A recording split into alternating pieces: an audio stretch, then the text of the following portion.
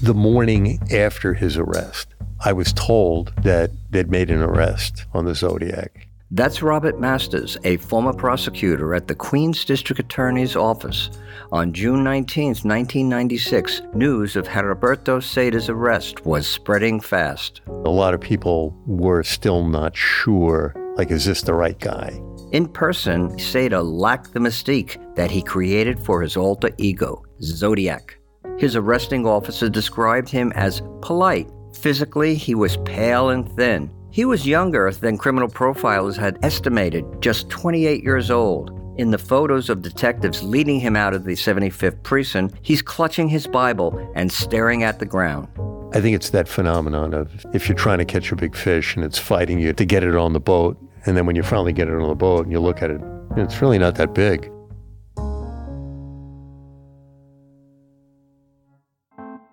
I'm retired Detective Sergeant Wally Zions, and you're listening to Breaking the Case, a true crime podcast written and produced by the New York City Police Department and supported by the New York City Police Foundation. In the previous episode, Eddie Seta is arrested in East New York, Brooklyn, after shooting his sister and firing at police. During questioning, he admits his guilt and signs a 5-page confession. Now he faces charges in Brooklyn, Queens, and Manhattan. The New York Zodiac Copycat, Episode 6, Zodiac Goes to Trial, coming up after the break. What happens in a big prosecutor's office, a lot of people wanted the case. I don't think that I was one of the first names. I got a few soft inquiries, would I want the case? And I let it be known I would. One of the reasons that Robert Masters was considered for the prosecution team was that he had experience with psychiatric cases. The assumption was that there would be a psychiatric defense, and that had been an area in which I had handled a number of prior cases. I sort of said, even on that day, the Wednesday, the 19th, look, if you're going to give me the case, because we knew that he was still being questioned, I'd like to know now, because I may have some ideas that may help going downstream. When Masters didn't hear anything that Wednesday, he thought the case was going to someone else. That Friday was June 21st of 96. I took the day off. I had just moved into my apartment. I was on a ladder painting, and my pager went off, and it was Judge Brown, the district attorney. The district attorney in Queens, Richard Brown, had previously served as a New York State judge and was known as Judge Brown. He said, Bob, I know you took the day off. Can you come in? And I was like, Judge, I got paint all over me. And he goes, just shower up, put on jeans. I don't care. Just come in. In the meeting, Brown told Masters that he and his colleague, Kirk Bartley, would take the case to trial. That same day, Seta was charged with 6 counts of second-degree murder, 1 count of attempted murder, and 7 counts of criminal possession of a weapon in the 4 Zodiac attacks in Queens. The judge denied Seta bail and sent him to Kings County Hospital for a 30-day psychological evaluation. There are 2 different psych evaluations that come up in the life of a case. The first one, and that's usually requested by the defense attorney, and it's the fitness to proceed. And that's just a determination about, does somebody realize they're being accused of a crime, what the crime is that they're being accused of, and are they able to help in their defense? And there are people who are so disoriented and they are so mentally ill that they don't even appreciate the fact about what's going on here. They can't really assess, what the judge's role is, what a trial's going to be between, a lawyer for me and a lawyer for them. And they're that mentally scrambled. At that point, they're called unfit, and they're basically put in a mental home until such time that they do achieve fitness, and often they do. There was never any concern about that with Mr. Seta. He plainly knew what was going on. So then it becomes, the second evaluation is not at the current moment, but at the time of the crimes. And the test is, does he know what he did, and does he know that it's wrong?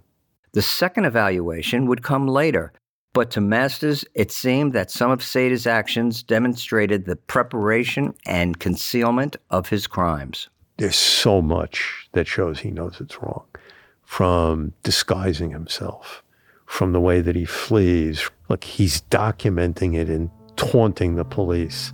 He wants everybody to know that these terrible things have happened, and I am like the puppeteer. He's aware. It may be an evil, but evil isn't crazy. Evil is just evil. There's good and there's bad. There's right, there's wrong, there's good, there's evil. Then there's crazy, there's sickness. This was not a product of him being sick. This was a product of him being broken. He plainly knew the difference between right and wrong. He embraced wrong. And once he embraced it, you could tell he kind of liked it. One of the first people that Masters reached out to was Detective Sergeant Joseph Herbert. Remember what Herbert said when he read Sada's handwritten confession? Suspicions are one thing. I mean, I recognize handwriting, but I'm no handwriting expert. I knew I had to prove beyond a reasonable doubt that this was the Zodiac. It was the following Monday that I first met Joe Herbert.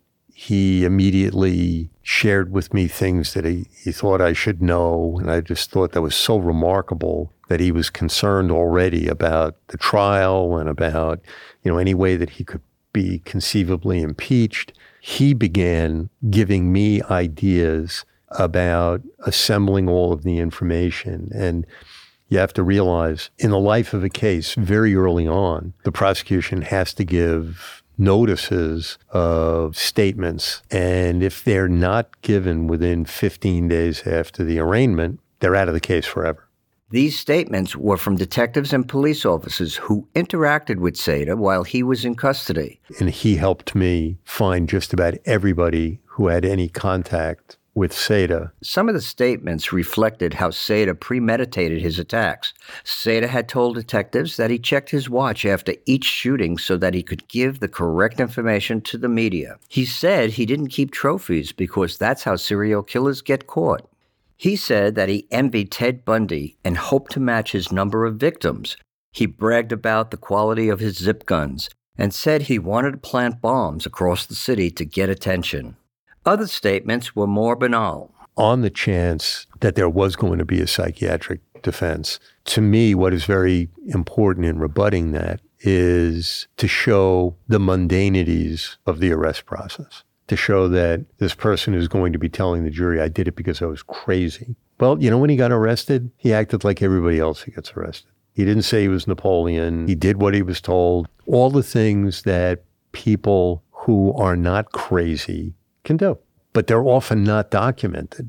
And I explained that to Joe, and he made sure that all the detectives who had interacted with him were documenting all of the very boring, normal, routine commerce that they had with him during that 2-day period.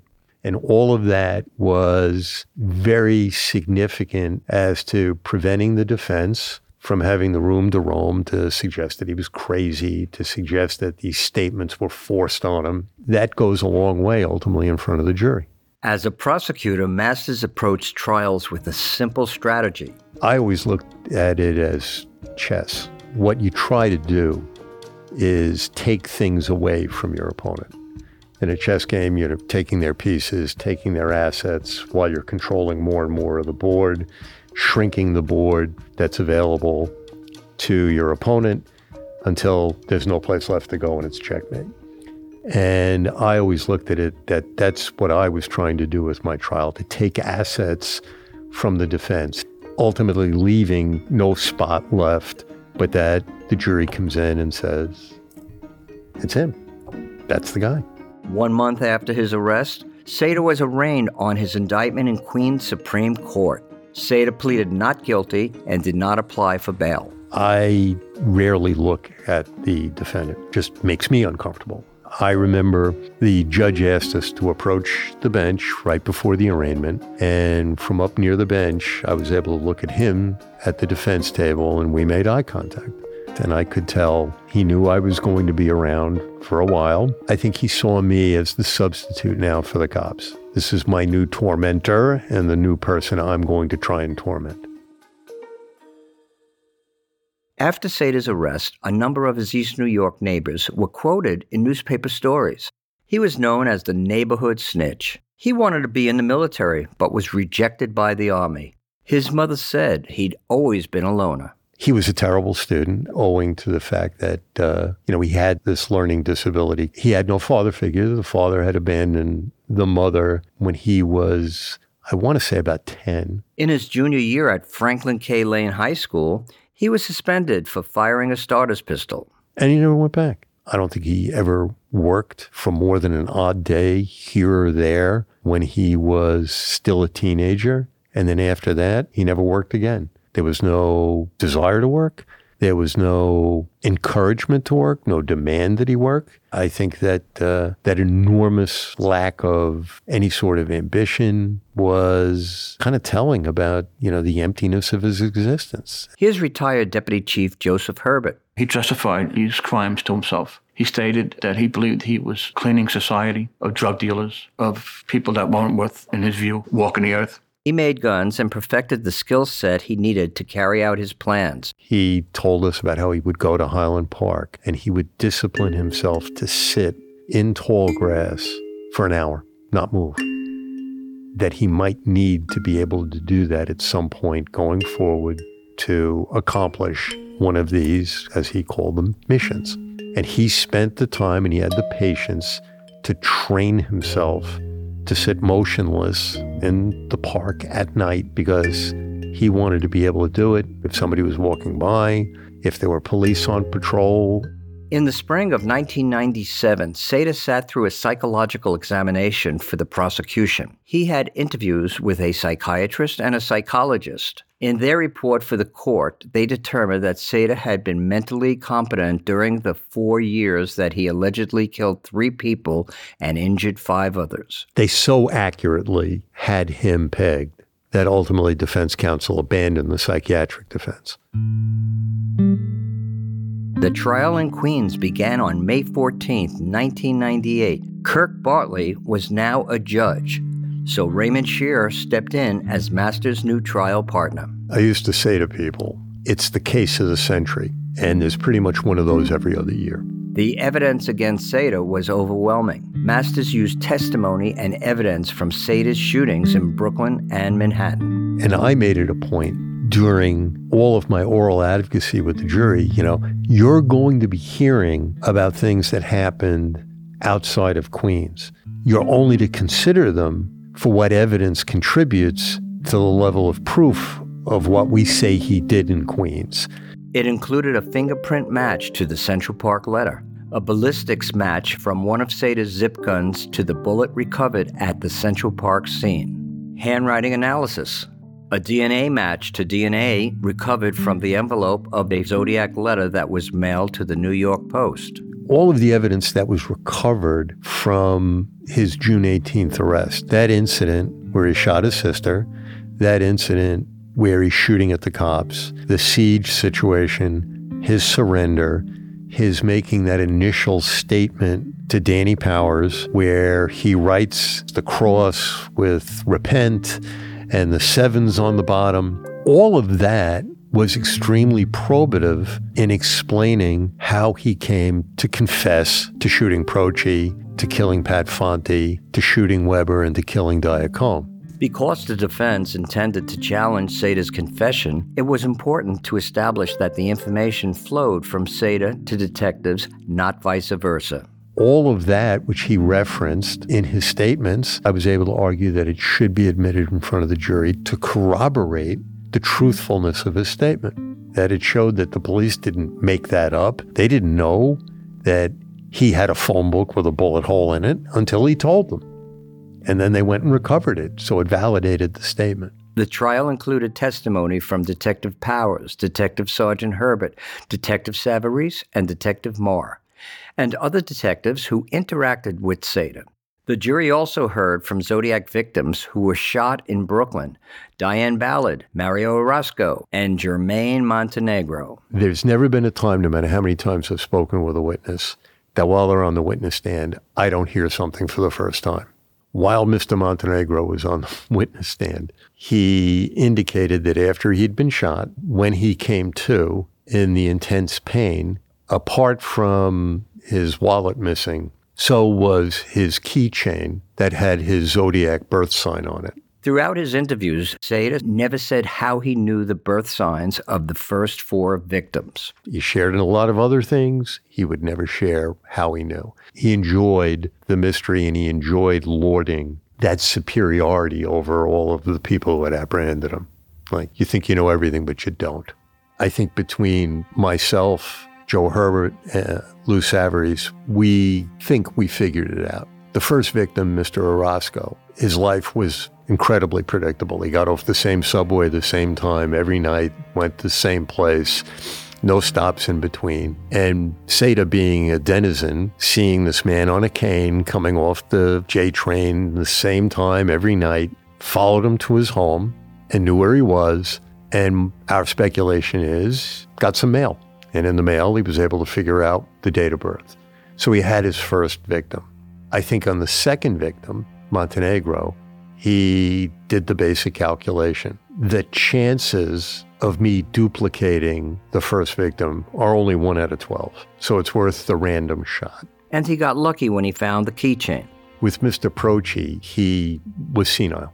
Neighbors told us that he would walk around all hours of the night. He would write things on index cards, almost like flashcards, I think because he forgot an awful lot. And he had his name, he had his address, he had his date of birth. Under the park bench in Central Park, where victim number 4, Larry Parham, was shot, Parham had tucked his wallet into his shoe. It contained his ID card. Detectives assumed that Seda had a look at that ID and added Parham's birth sign to his note after he shot him. After the Parham shooting, Seda stopped identifying the astrological signs of his victims in his letters. What I told the jury was that day, when he lost his temper and shot his sister, was when the entire house of cards collapsed around him. That was the small thread that got pulled that led to the entire garment unraveling. There could have been task forces out there for months and months and months and years. Nothing was going to solve the case but this intervening event of him being angry on a hot day and her having the music turned up too high, her having a boyfriend over. And it was loud, and he didn't like it, and he told her to turn it down. And I believe she basically swore at him, like, who are you? And that was enough. His manhood had now been questioned in front of this other guy, and he had to stand up for himself as the man of this house. I think he was physically afraid of actually having an altercation with the two of them at once, so that's why he resorted to the gun. She was injured, and it unfolded from there. Police descending upon him. He was like living out this fantasy at the very end. You know, that famous Cagney movie, White Heat. You know, I'm on top of the world, Mom. You know, and I'm going to go out in a blaze of glory. My moment. You know, unfortunately, his moment was fueled by pieces of pipe with rubber band shoelaces that were not accurate, really, for more than 30, 40 feet. You know, the bullets kind of did not leave with a great deal of speed. They decelerated very quickly, and as a result of that, he was a low-end urban terrorist that day. I had read an interview of the since deceased writer, Elmore Leonard. TV characters and shows and movies have been made from his books. And he was asked, what was the secret of his success? And he said, I leave out the parts people skip over. I told the jury, I said, you know, ladies and gentlemen, defense counsel have just spoken very eloquently for the last 3.5 hours. And in listening to it, I am mindful of what Elmore Leonard said in describing the secret to his success. I leave out the parts that people skip over. And I submit to you, ladies and gentlemen, that's what they've done. They've left out all the parts they want you to skip over. I'm going to focus on the parts that they left out, because it's in all of those parts that you'll see how seamless this case is. Together, when fully assembled, looked at rationally rather than through the funhouse mirror that they're asking you to look at it through, you know, their verdict is an answer to one question. Who did it?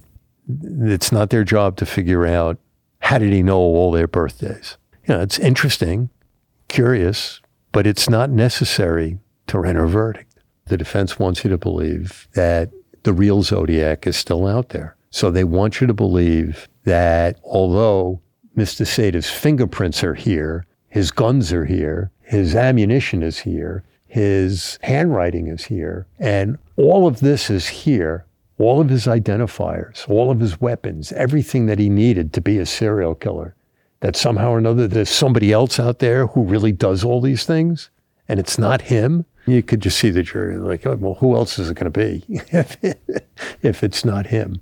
The trial lasted 6 weeks. The jury took 5.5 hours to deliberate. Sada was found guilty for killing 3 people and wounding another. Some jurors cried when the verdict was read.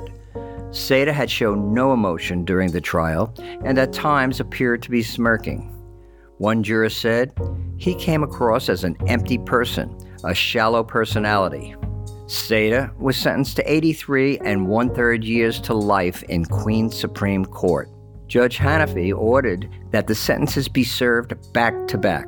There were 3 25-year sentences for the second-degree murders of Joseph Procci, Patricia Fonte, and Joseph Diacone, and a sentence of 8 1/3 years for the attempted murder of James Weber.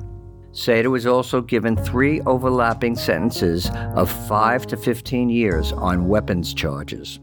After the sentencing, Robert Masters adjusted to his new normal. For everything that you do when you're trying a case, your whole life revolves around it. After it's over, you begin to now what do I do? And you almost wind up missing this thing that has tormented you for perhaps a couple of years. In June 1999, Sada was convicted in Brooklyn for the attempted murder of his sister and 4 police officers during the 1996 shootout, and for the 3 attempted Zodiac murders between 1990 and 1994. He was sentenced to 152 years to life. For his crimes, he received a total sentence of 235 years. Sada was never charged by the Manhattan District Attorney's Office for the attempted murder of Larry Parham. Today, Sada serves out his sentence in a New York State prison. Through all the twists and turns of the case, in the end, the tireless efforts of the detectives and the prosecutors ultimately brought the Zodiac to justice.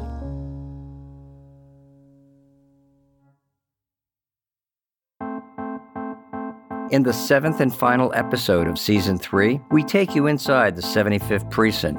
A lot has changed there since the early 90s. You were lucky back then in the 75th Precinct if you were able to leave your house, walk to the subway without getting mugged, get to work without getting mugged. Breaking the Case is written and produced by the New York City Police Department and supported by the New York City Police Foundation. Special thanks to retired Executive Assistant District Attorney from the Queens DA's office, Robert Masters. If you like our show, please consider writing us a review on Apple Podcasts and recommending Breaking the Case to your friends. And follow the NYPD on Twitter, Facebook, and Instagram. I'm retired Detective Sergeant Wally Zients. Thanks for listening. Until next time, be safe.